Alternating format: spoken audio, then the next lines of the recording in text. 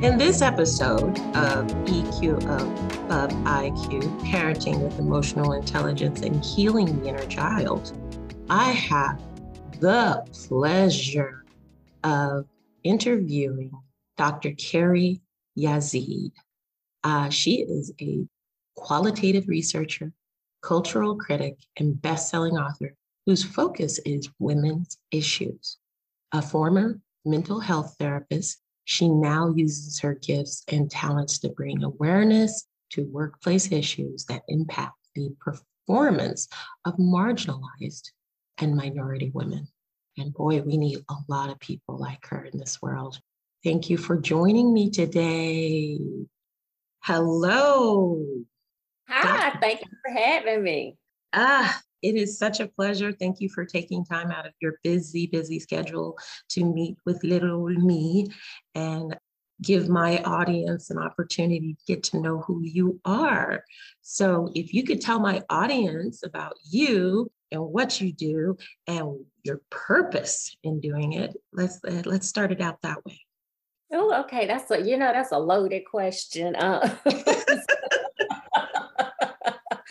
So my name is Dr. Carrie Yazid, and I would just say I'm just a connoisseur. I do a little bit of everything, but by day, I am a qualitative researcher and I specialize in DEI work.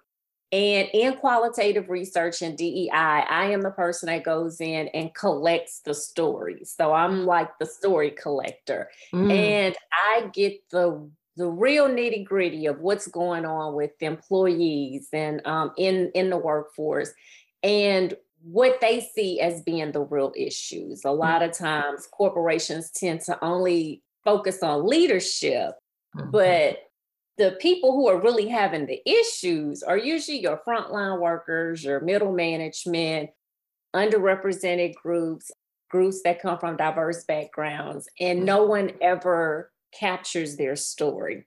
So that's what I go in and I do. I'm also a best-selling author. So I have 2 anthologies that were bestsellers, but overall I've written about 7 or 8 books. I kind of lost count. Wow. And by night, I'm a retired hot girl. So,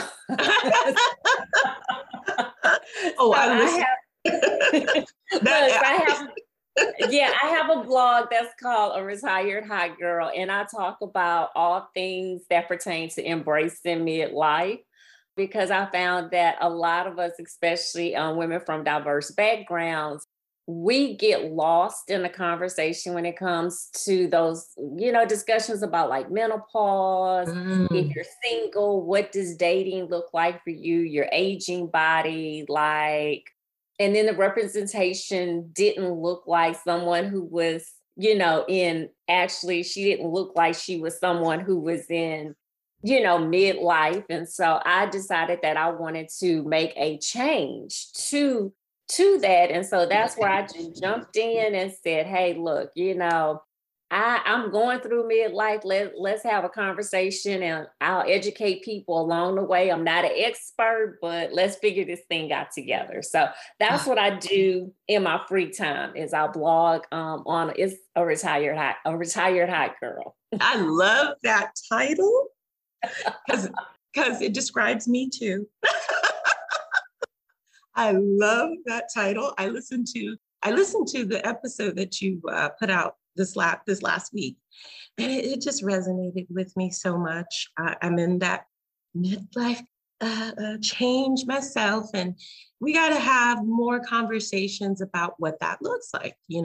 I happen to have PMDD, and that is not fun, and that crept up on me just after having my son, and I was a late person having children. I didn't have my children young, which is traditional. So it does all kinds of things to you. And it really does. It really does. And so I've tried supplements for hot flashes, and now I'm just like, you know what? Let's just let nature take its course. I'm just gonna thug it out on these. None of this stuff is working. And no. Oh my gosh. Well, I think some of the times the reason why it doesn't work is because as a woman of color, as a Black woman, our health in all areas are not prioritized. It wasn't until 1993 that we were actually even part of research for National Institute of Health. I mean, where it was required that we are for different pharmacy drugs and research. Before it was just, cis white males. And Right. let's hope that medication works for everybody. Cross our fingers. Yeah. And normally it does not. No, it does not. We're just like all of it. It's just, it's a crapshoot, let's cross our fingers and hope it works like everything else.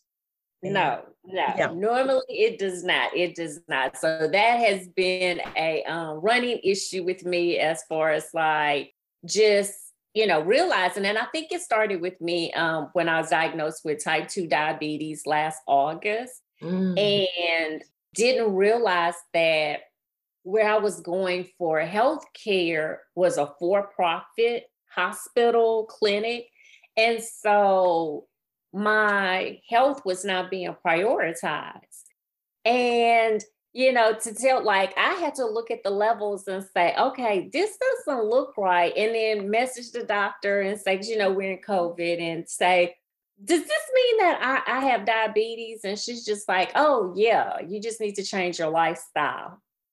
So then going back to the computer and saying, ma'am, what does change your lifestyle mean? Like, that can look a lot of different ways. Yeah. And her not really giving me any information. And to her credit, she was a young African-American doctor. But again, we were in the middle of COVID. I later found out she was pregnant. My health was not her first priority. And so I had to make my own health my priority. And so really diving in, learning about diabetes. But as I was sharing on Instagram, starting to realize that a lot of my family and friends were just as clueless as me, and they had been diabetics longer than me. Like, I was like, oh, no, we've got to fix this.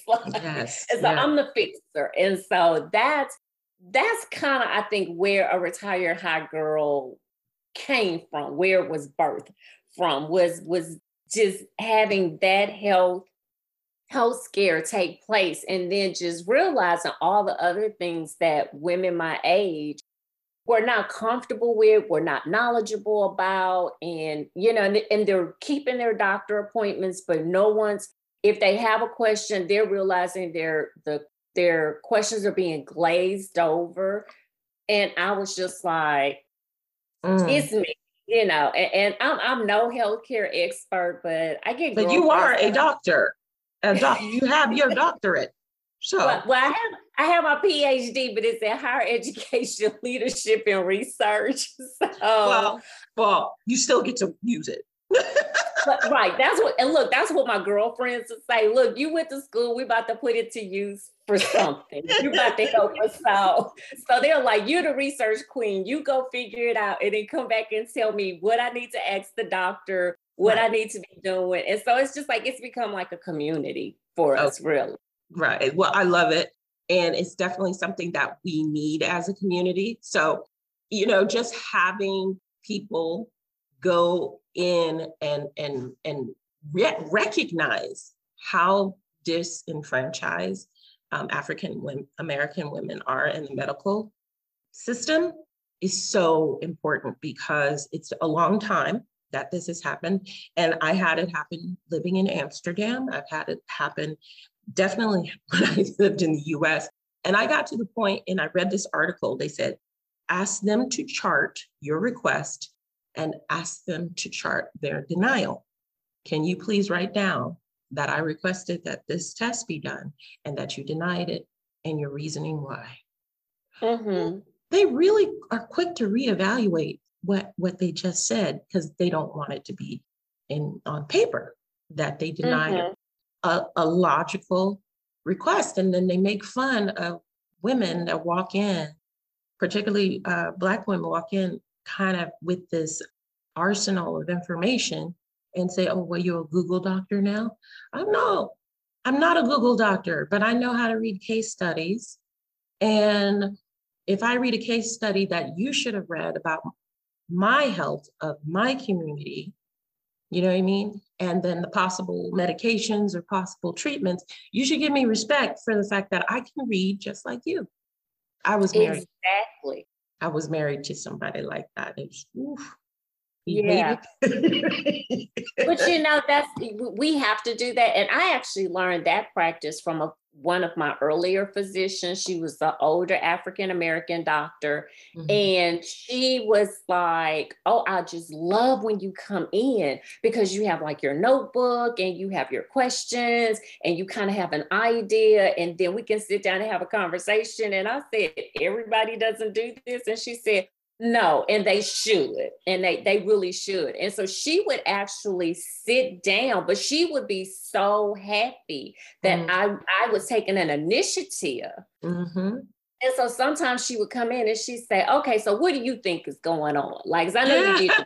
So tell me what you think. And so I would tell her, and she'd be like, oh, okay, I'm right then. And she said, well, I'm thinking this. And then she would tell me why.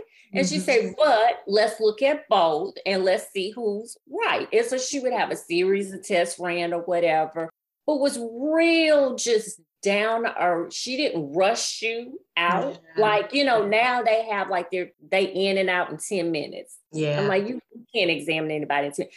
Honey, she will pull up the chair, sit down and be like, well, how you doing? How the kids doing?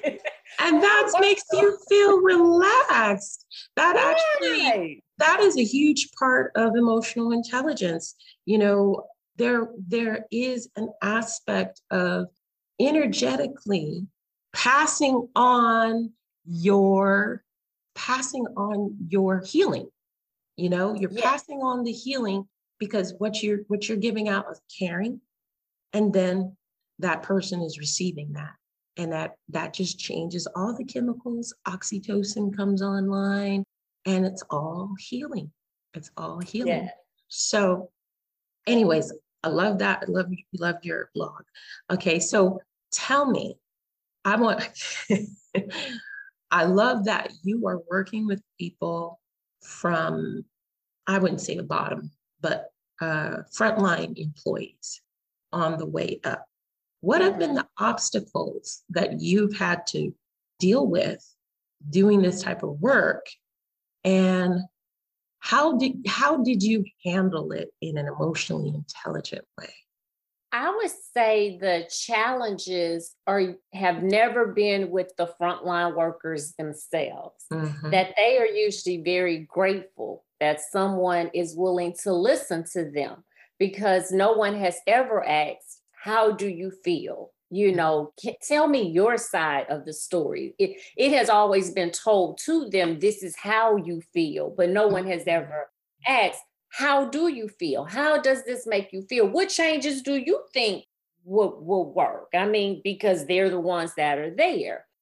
Usually, I found that my challenges come with management, upper management. As a Black woman, how dare you charge us that you're supposed to be doing this for free? And it could be like a multi-million-dollar corporation. I'm still supposed to come in and provide the majority of my services for free. My intelligence is undermined, even though I have 3 degrees. And 2 of them one is in psychology, one is in social work. So I am a human-based provider on top of having a PhD in higher ed, leadership and research. So really, I know what I'm doing. I'm qualified to come in and do the work that I'm doing, but still having my intelligence challenged.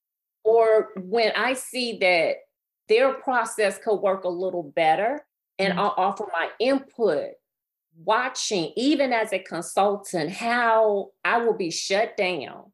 And if 5 seconds later, someone else on the virtual call or in the virtual room will say my idea, what I just said, and everyone is just like, oh, that is just great. And I'm just sitting there like, are we serious? This is what we're doing. And I think the biggest challenge I've had is the misogynistic behaviors of not just white men, but Black men as well, who have felt that I'm overeducated, that I'm too independent, that I'm too outspoken.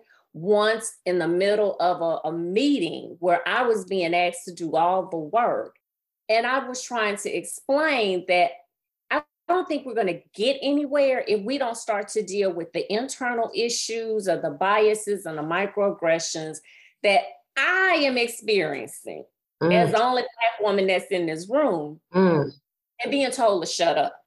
And it wasn't a nice professional way. It was, you need to be quiet. I'm speaking. You've had your turn to talk. We don't want to hear from you anymore. Wow.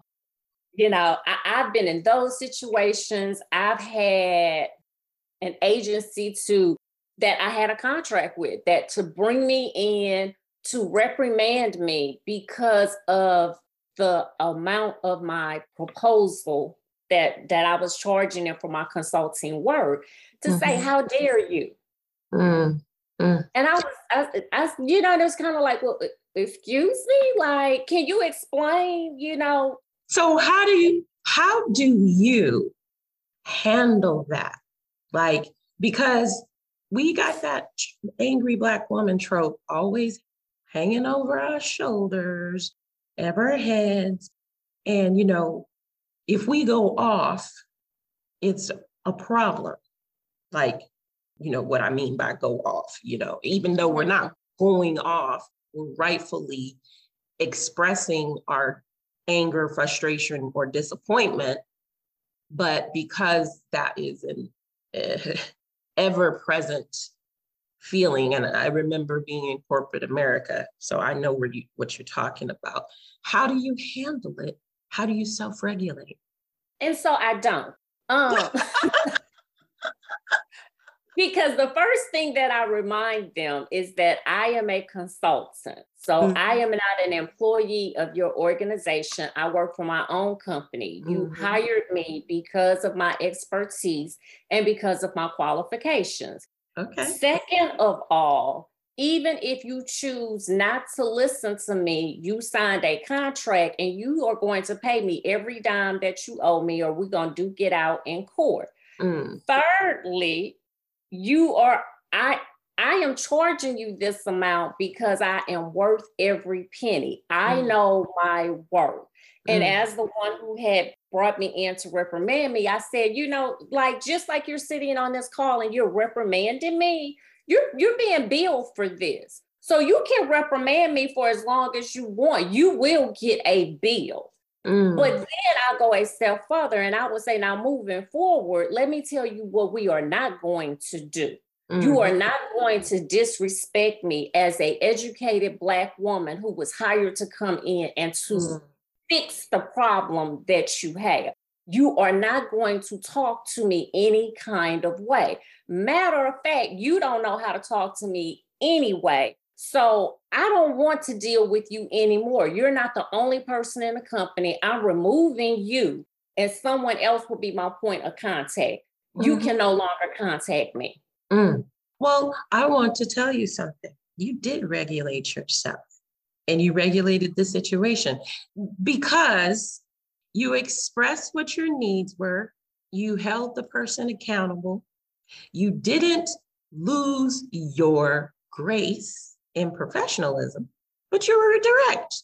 And that is something that a lot of people think emotional intelligence is sitting there being this Zen person and and, you know, very soft. You know, that's ideal to a certain extent, but there are times where the person that you are dealing with, usually a very narcissistic person, cannot hear you in this way because they see it as a weakness. They see your grace, or they see your calm as a weakness, as you're afraid to speak up for yourself. So I always tell people, you have to show the self-love and self-worth. I love that you said, you know what you're worth, in order to make people respect you.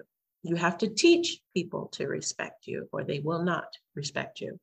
And especially for Black women, we have a very long history of being disrespected. And I have you heard of, we were talking about bell hooks when we had a brief conversation. And, you know, I didn't read the book that you told me, but I started listening on Audible again to Ain't I a Woman? And man, if audience, if you have not read this book or you don't know who Bell Hooks is, you know, you gotta get her work. You have to read her books because she is so eloquent in how she breaks down the historical aspects. Basically, she's the OG DEI. You know, and if you don't know what DEI is diversity, equity, and inclusion. And so that it can mean culturally, it can mean race, it can mean orientation, sexual orientation. It's a broad spectrum, and it's something that I do as well. Gosh, so thank you for that beautiful example of how you did regulate, because that could have gone a whole different way. You're right. It could have. And I think that at the end of the day, when I walked away from each of those situations, I was still labeled as an angry Black woman, even though, you know, the only elevation in my tone was the firmness of I am very serious. Like, you've signed, like, these aren't conversations taking place before we sign the contract. These are conversations taking place after everybody's put their name on the dotted line. So regardless of how you feel about me, you're still going to pay me. Yeah. Well, I don't back away just because you saying some ugly stuff about me. You still need to pay me. And the reason why that person is triggered is because you have revealed a truth, and they have been found out, and the illusion of who they thought they were, either as an individual or as a corporation, has dissolved. And here is the truth. Here is the reality. You have work to do. Exactly. Like, my thing is, I was brought into, girl, my dog deciding to act up now. We having dog issues today. Yeah. This episode has been just fraught with dogs scratching loudly and peeing on floors and everything. Our pet episode is what we are going to call. This is the pet episode. Exactly. But pets help us stay emotionally stable. I would definitely say. They absolutely do. And it's scientifically proven, you know, a companion pet can help alleviate depression and lift your spirit, especially for the elderly. I wouldn't call us elderly yet, but I also am the mother of a young child, though. So sometimes I'm just like, why'd I get a dog? This is too much work. It's like another child. They are, but mine's like I have two. And so they're constantly, when I'm working in my office, they're in here with me. And it's funny because now they can recognize certain voices. And so they'll just I'll see them actually listening to the conversation. And if they see that I'm triggered or I become upset, how they'll move closer to me, but it's just like, well, we know not to disturb her because we're working. And if any of my kids are home and it's not a time that they're at home, and the kids are like, well, why aren't the dogs doing? And I'm like, look, we're on a schedule. This is work time. So they're in the office and their work is they're stressed out and they're listening to the conversations taking place. Like, that's their job. Okay. The garden mom, no matter what. No matter what. They know what they're supposed to be doing. Leave them alone until our work time is over. They understand sometimes better than children. This is true. But, I think that when those situations that we were just talking about, and I brought up bell hooks, in particular. The world has to really awaken to the reality of what is right now. Yes.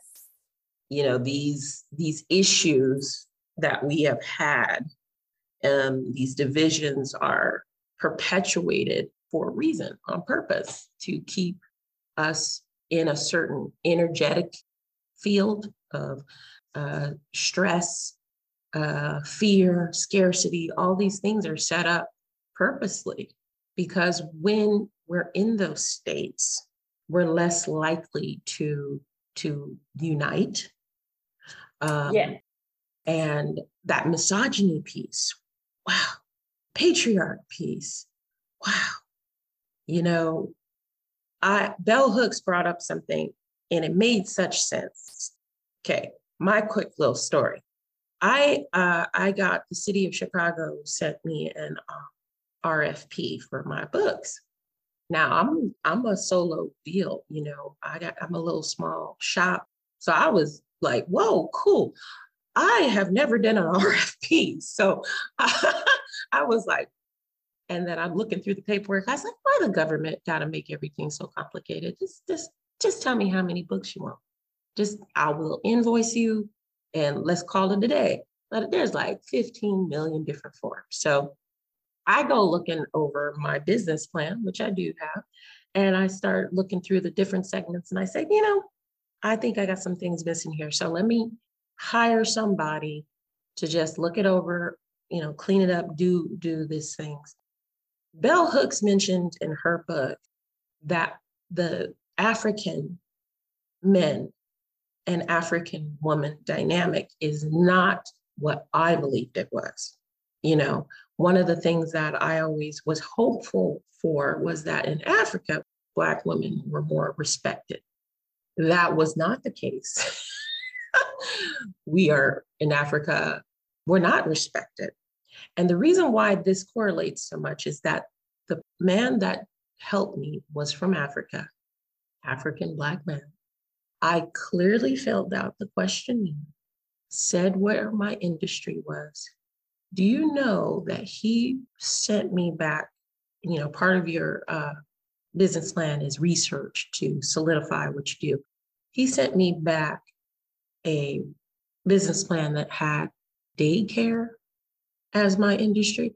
I said, where does it say daycare on any of my industry? He's giving me all these kinder care. It's like, I regulated myself. But I told him, you are revealing your bias. And he says, well, I'm in Africa. And I said, you are revealing your bias as an African man. As a Black woman, just because I work with children and children's books and education, I'm an educator, first of all. And I work in e-learning and I work in these areas. I'm an author. So where did you get daycare? Not that I'm knocking daycare people, but my questionnaire clearly said, these are my competition. Where did you get that? And he apologized profusely. I said, I want you to dig in deep and ask yourself why you assumed instead of clarified what direction I wanted to take. You were unsure and you just automatically say, okay, she's a woman, she's Black, that's insulting, quite frankly. But it's such a norm. And so her book, she breaks it down and she talks about that dynamic brought from Africa and reinforced with European patriarchy. And then how Black women in particular are always at the bottom, but they do most of the work. They do most of the work and they're usually the most educated. Now that's a very valid point. They're doing most of the work and they're usually overeducated. You know, the disrespect that, what would you call that? What's the underlying reasoning, do you think? I've got my theories. I want to know why you think that is. I think it goes back to, as far as Blacks in America, African Americans who are descendants of slaves. I think for us, when I look at how we are devalued, I think it stems from slavery and what was the value of a Black woman as a slave. I think that those ideologies have carried throughout the years, and they still show up in different ways. And that a white woman is still valued more than a Black woman, that a Black woman is only seen as property. She is only seen as being able to produce certain outcomes. Like and that's, being domesticated, working in a house, doing certain duties. We are not seen as being educated. We are not seen as being soft. We are not seen as being feminine.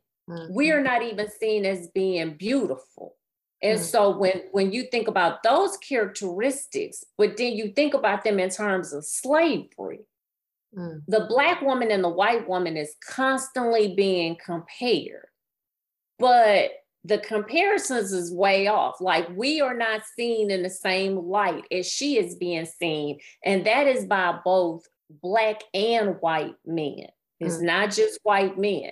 That they haven't taken us out of the context of slavery. And that has followed us throughout the years. So we're still expected to do all of the work, to not look pretty when we do it, sometimes to be angry and, disgruntled, and you're not grateful, when you're doing it. But then you really are the most knowledgeable because you've been doing it for so long. Like, you know how to maneuver, you know how to bring in other people to help you where it looks like you might be carrying a full load, but you got a couple of sisters back here that's just like, hey, you gonna throw me a few dollars, girl, you gonna babysit my kid, I help you out, I got you. Like, so we know how to work through certain situations, how to maneuver, how to pivot. But we're never given credit for all of that. And that's not associated with us being smart, intelligent. That's not associated with us being able to manage big projects, small projects. We're never given that much credit. But again, I think it stems back to how we were viewed in slavery, and that lens never changing for us in society. Yeah. As the mother of an African-American son too, I always find it very interesting that Black men in particular right now blame us for so much. And one of the things that they hear is like, oh, well, my mom abused me, and my mom, was rough, and all these things. And I always say that's possible, because being African-American women, we have to play both roles. Was your father there? Usually the answer is no. And this happens with white men too, because I'm in that particular situation where, my son's father is Caucasian. And let me tell you, the same language is there around their insecurity, that you are doing these multiple things and are capable, but they can have whatever behavior that they want. So, with my son, I talk. And he goes, okay, mom, I heard you. Okay, mama. I said, are you sure you heard me? Because behavior is still going. How can I say it so that you get it, that you understand? Exactly. And because obviously how I'm saying it doesn't work until my voice gets a little bit higher, and a little bit more pitchy, and a little bit more strong. And I don't really want to go there. I want to be peaceful. I want to say, hey, son, I need you to put your plate away. And I'd really like this to be the last time I ask you to do it. This is not new. This has been happening for a long time. And I understand with child development that it takes a lot of repetition for certain children. And that fear, man, fear is always the promoting thing. You could get things done, but the stress and the breaking of the relationship. I know that as African Americans, we have so much pressure on us for survival, and that stems back to slavery. How do you think we can change that? How do you think we can repair that historical generational trauma right now? Well, I think part of it for us is that we have to, especially as Black women, we have to use our voices. We have to realize that we had a voice. And I've talked about this in some writings that I have on my website, that society has led us to believe that we don't have a voice. And so therefore, we have all of these self-help gurus who don't look like us that need to teach us how to find our voice and then use our voice. For Black women, we need to realize that we never lost our voice, that we have our voice and that we are very capable of using it. Yeah. We've just been silenced for so long because of hearing you're an angry Black woman or you're disgruntled, like hearing all the negativity. We just choose to remain silent to keep the peace. But I think for us, in order for us to start to begin to break those generational barriers, it means that we need to start using the voice that we have and using it in a way that allows people to understand our stories, what we're going through, what we need, what we're going to tolerate, what we're not going to tolerate. And also being okay with that. Sometimes the negative comments might come. That doesn't mean that you're a negative person. It doesn't mean that you're a bad person. As a matter of fact, what it means is that you made some people uncomfortable because of the uncomfortable conversation that you're having, but that conversation needed to take place. And you might be the first person, the first woman having that conversation with them. So they don't know how to handle all that you're bringing to the table. Well, my thing is, you don't hold back what you bring to the table. You bring all of yourself to the table. I'm like, you bring all of your Blackness, you bring all of your ethnicity, you bring it all to the table. You use your inner voice, you speak your truth, you talk about your worth as a woman, and you don't back down. You don't back down. And I think if more of us did that, we will begin to see the changes that need to take place. Instead, what we are allowing to happen in the Black community, and it's not just in America, I think it's worldwide, is that we are allowing these white women and women like Brene Brown, Sheryl Sandberg to come in and tell us that, we got to use your soft inside voice. That, you can't ruffle feathers, and that, it's okay to just take it all off and to lean in. The thing is, we have to know when to lean in. With us, it's all about the timing. So that means that we have to be strategic in what we do. We can't function like they function and you just somebody make you mad right then and there. You have to know the time, the place, have it all planned out. Well, Black women do that very well. Yeah, We've been doing it for centuries. You're describing hypervigilance. Unfortunately, hypervigilance is a part of our DNA right now. So I agree with you about I've been looking for reading about different people other than we discussed a little bit before. I call it white psychology because it is geared towards white people because those were the research subjects. And the humanity has just been granted to us not too long ago to have emotions, to have feelings, and like you said, they're always on in the negative sphere. Oh, we're always tone policed. And this also happens with people who are untraveled. me and my son were laughing the other day because we were reminiscing about our trip to Morocco. Because I was telling him something and he said something back. And he goes, "You're tone policing me." And I said, "Am I tone policing you? You sound like this or that." He's like, "Yeah," because I taught him about policing. I said, other cultures have a different way to talk. I said, "Remember in Morocco, they they they were being nice to us, and we were like, whoa," like that tone is because we're so conditioned by slavery, by cultural norms, that this is the way to be.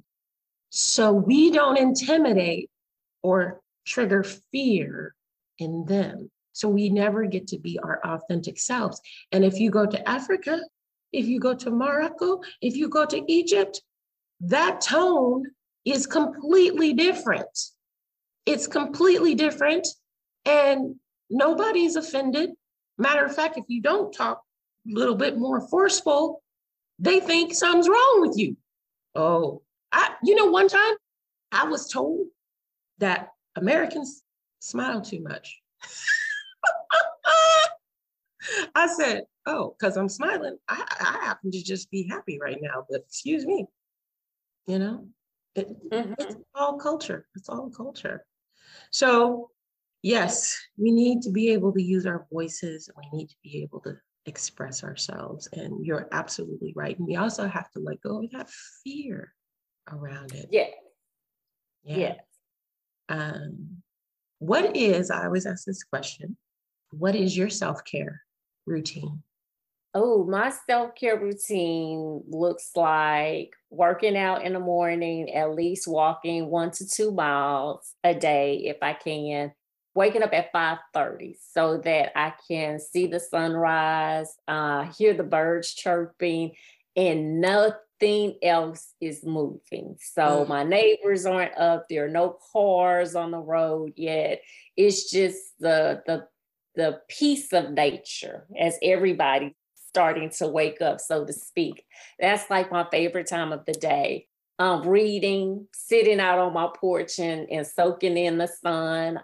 I tried not to work very hard in my older years and just enjoy the world that is around me.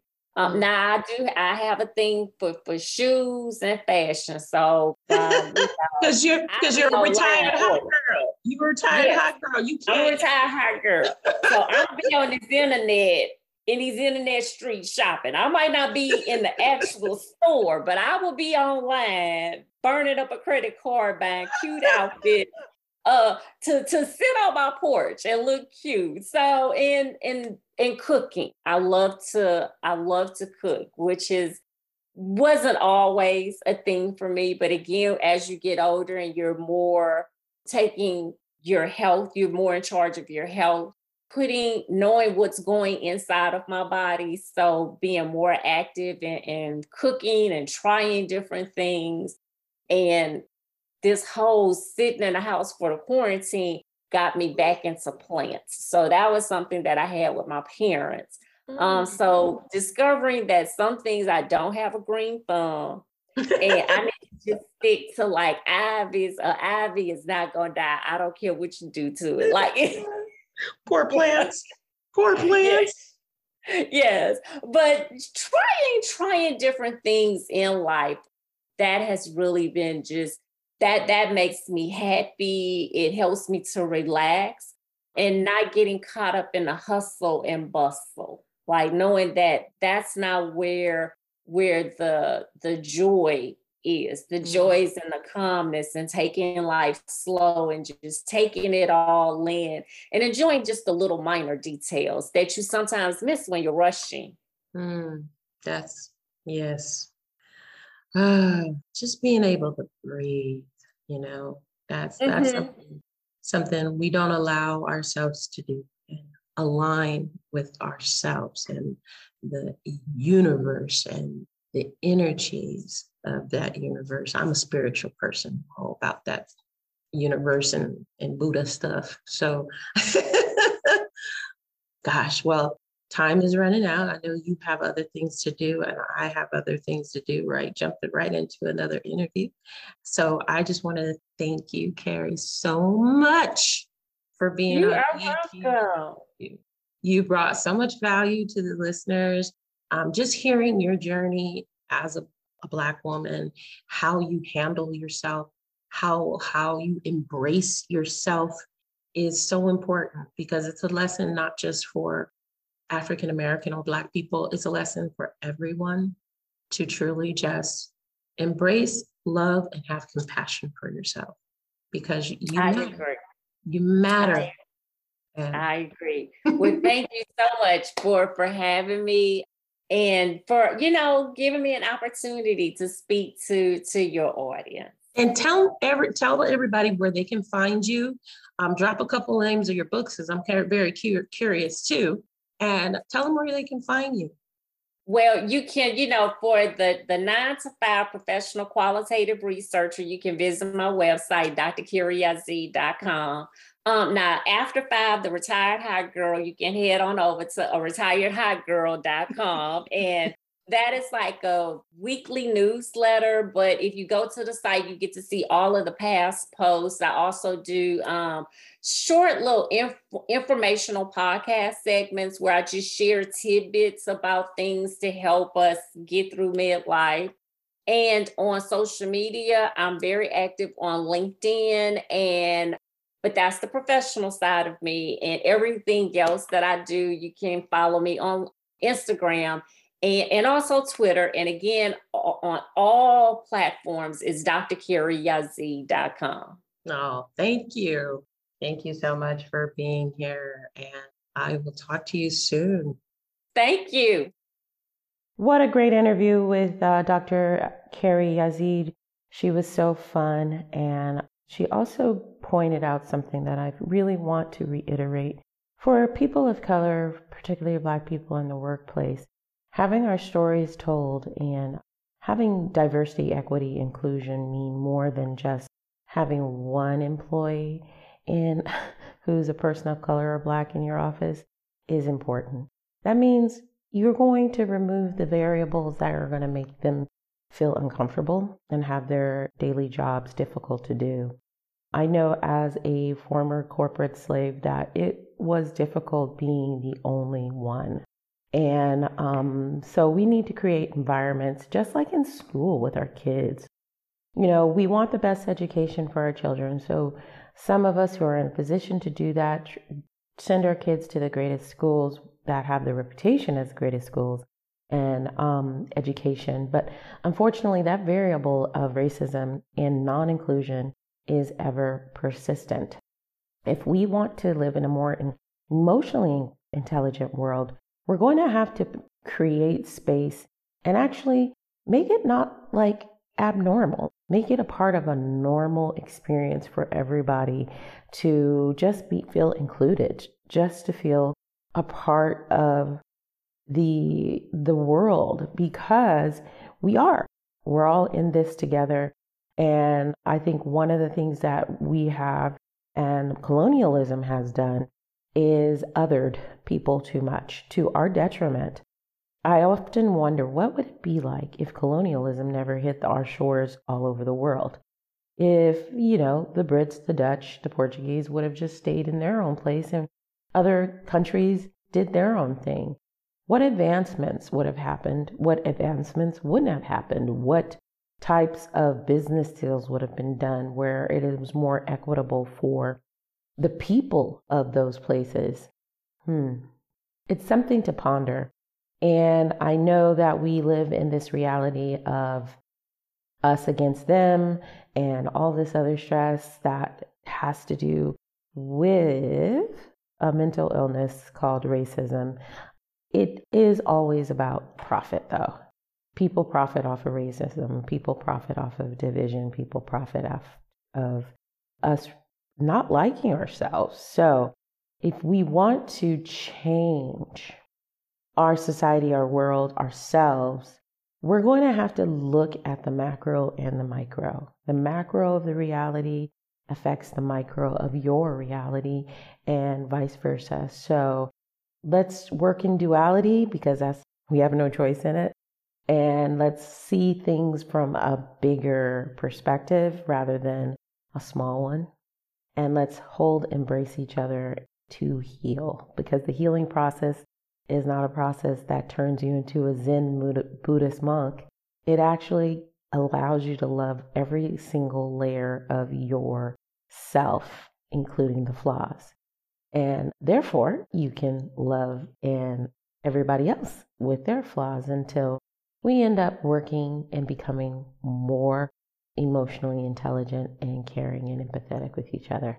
We are in the beginning of a very vast awakening, and I'm really happy that people like Dr. Yazid is doing the work that she is doing within the workplace, because our workplace is a part of personal life as well. I know we like to divide it, but if you had a bad day at work, you're going to take that home, right? And if you wake up in the morning with a smile on the face, you're going to take that to work. So let's stop the division and separation and realize it's all one big ball of unity. And thank you for listening. I hope you have a blessed day.